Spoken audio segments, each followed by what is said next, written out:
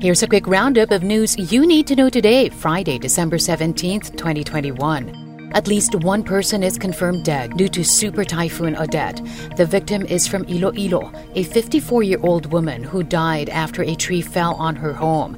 There's also a report of at least one fatality in Surigao City. Meanwhile, Siargao Airport is described as totally damaged by a lawmaker. Odette also toppled power and communication lines in parts of the Visayas. Heavy to torrential rain still expected to prevail in parts of the Philippines due to Odette. It's expected to make another landfall, this time in the province of Palawan Friday afternoon. Odette is packing winds of 155 kilometers per hour near the center with gustiness of up to 215 kilometers per hour.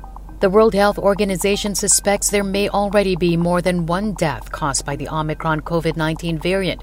So far, there's only a single confirmed fatality in the UK. But the WHO's representative to the Philippines says there could be others that remain undetected. The WHO also urging Filipinos to keep family gatherings small this Christmas to prevent another COVID-19 surge. And the Philippine Central Bank keeps its key interest rates unchanged during its final monetary policy meeting this year.